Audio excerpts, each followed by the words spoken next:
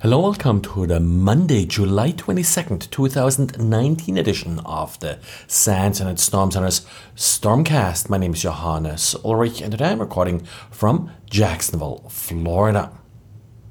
This weekend, Xavier presented a new version of an old favorite, PHP malware, with PHP being installed on many Linux systems and also some Windows systems, and vulnerable PHP sites, of course, being a common issue in exposed web servers. PHP has never really gone away as a platform to create malware, in particular to attack these type of servers. But the malware found typically isn't as exciting as new malware families written in PowerShell and JavaScript and, maybe even Python.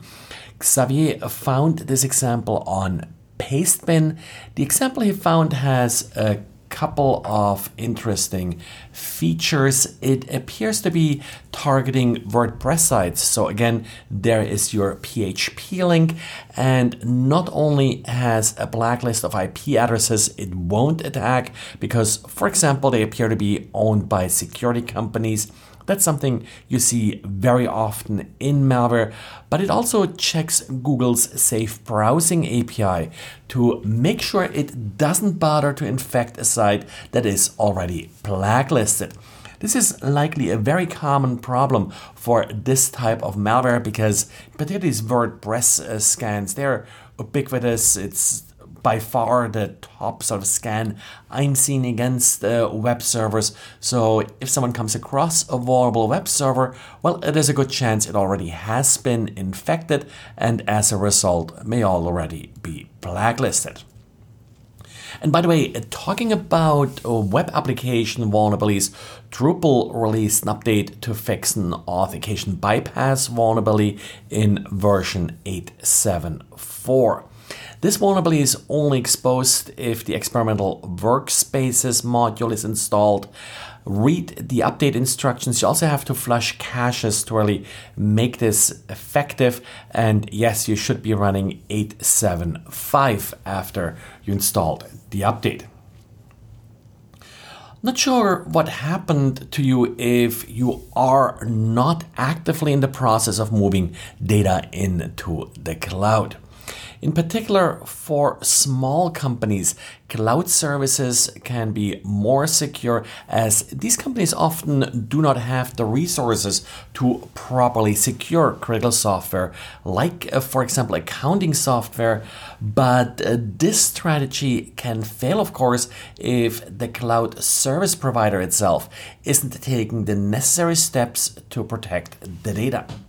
Last week, ISC, a provider of cloud-based software solutions, fell victim to ransomware. So we're not really talking about sort of your Amazon cloud-style software where you still are mostly responsible for managing systems, but they're basically providing software as a service like accounting service. In this particular case, they also provide a cloud-based QuickBooks sort of synchronization solution.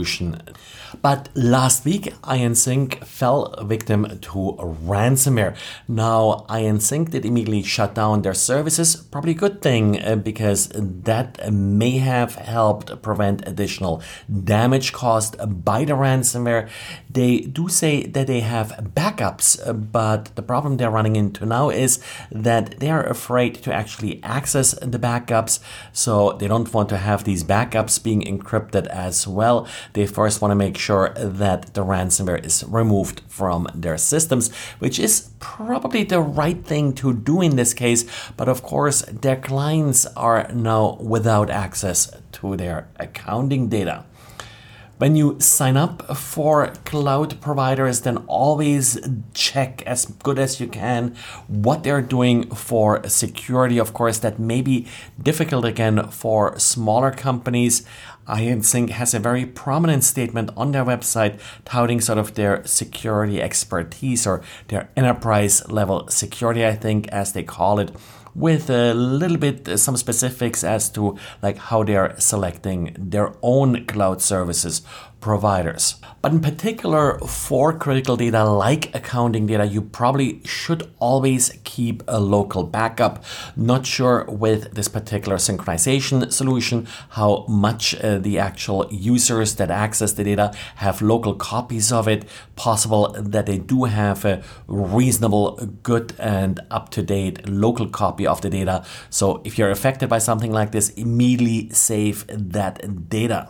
And if ever a cloud services provider tells you that you cannot easily make a backup of your data, then please run fast, because that could also lead you to being locked in to this particular cloud services provider. It tends to be with complex data sets like this, always difficult to move, for example, from software versions or to different providers, but still you want to have the ability to access and back up your own data and not have it held hostage by the cloud service provider. I guess that's sort of a different way of ransomware. Well, and that's it for today. So thanks again for listening, and talk to you again tomorrow.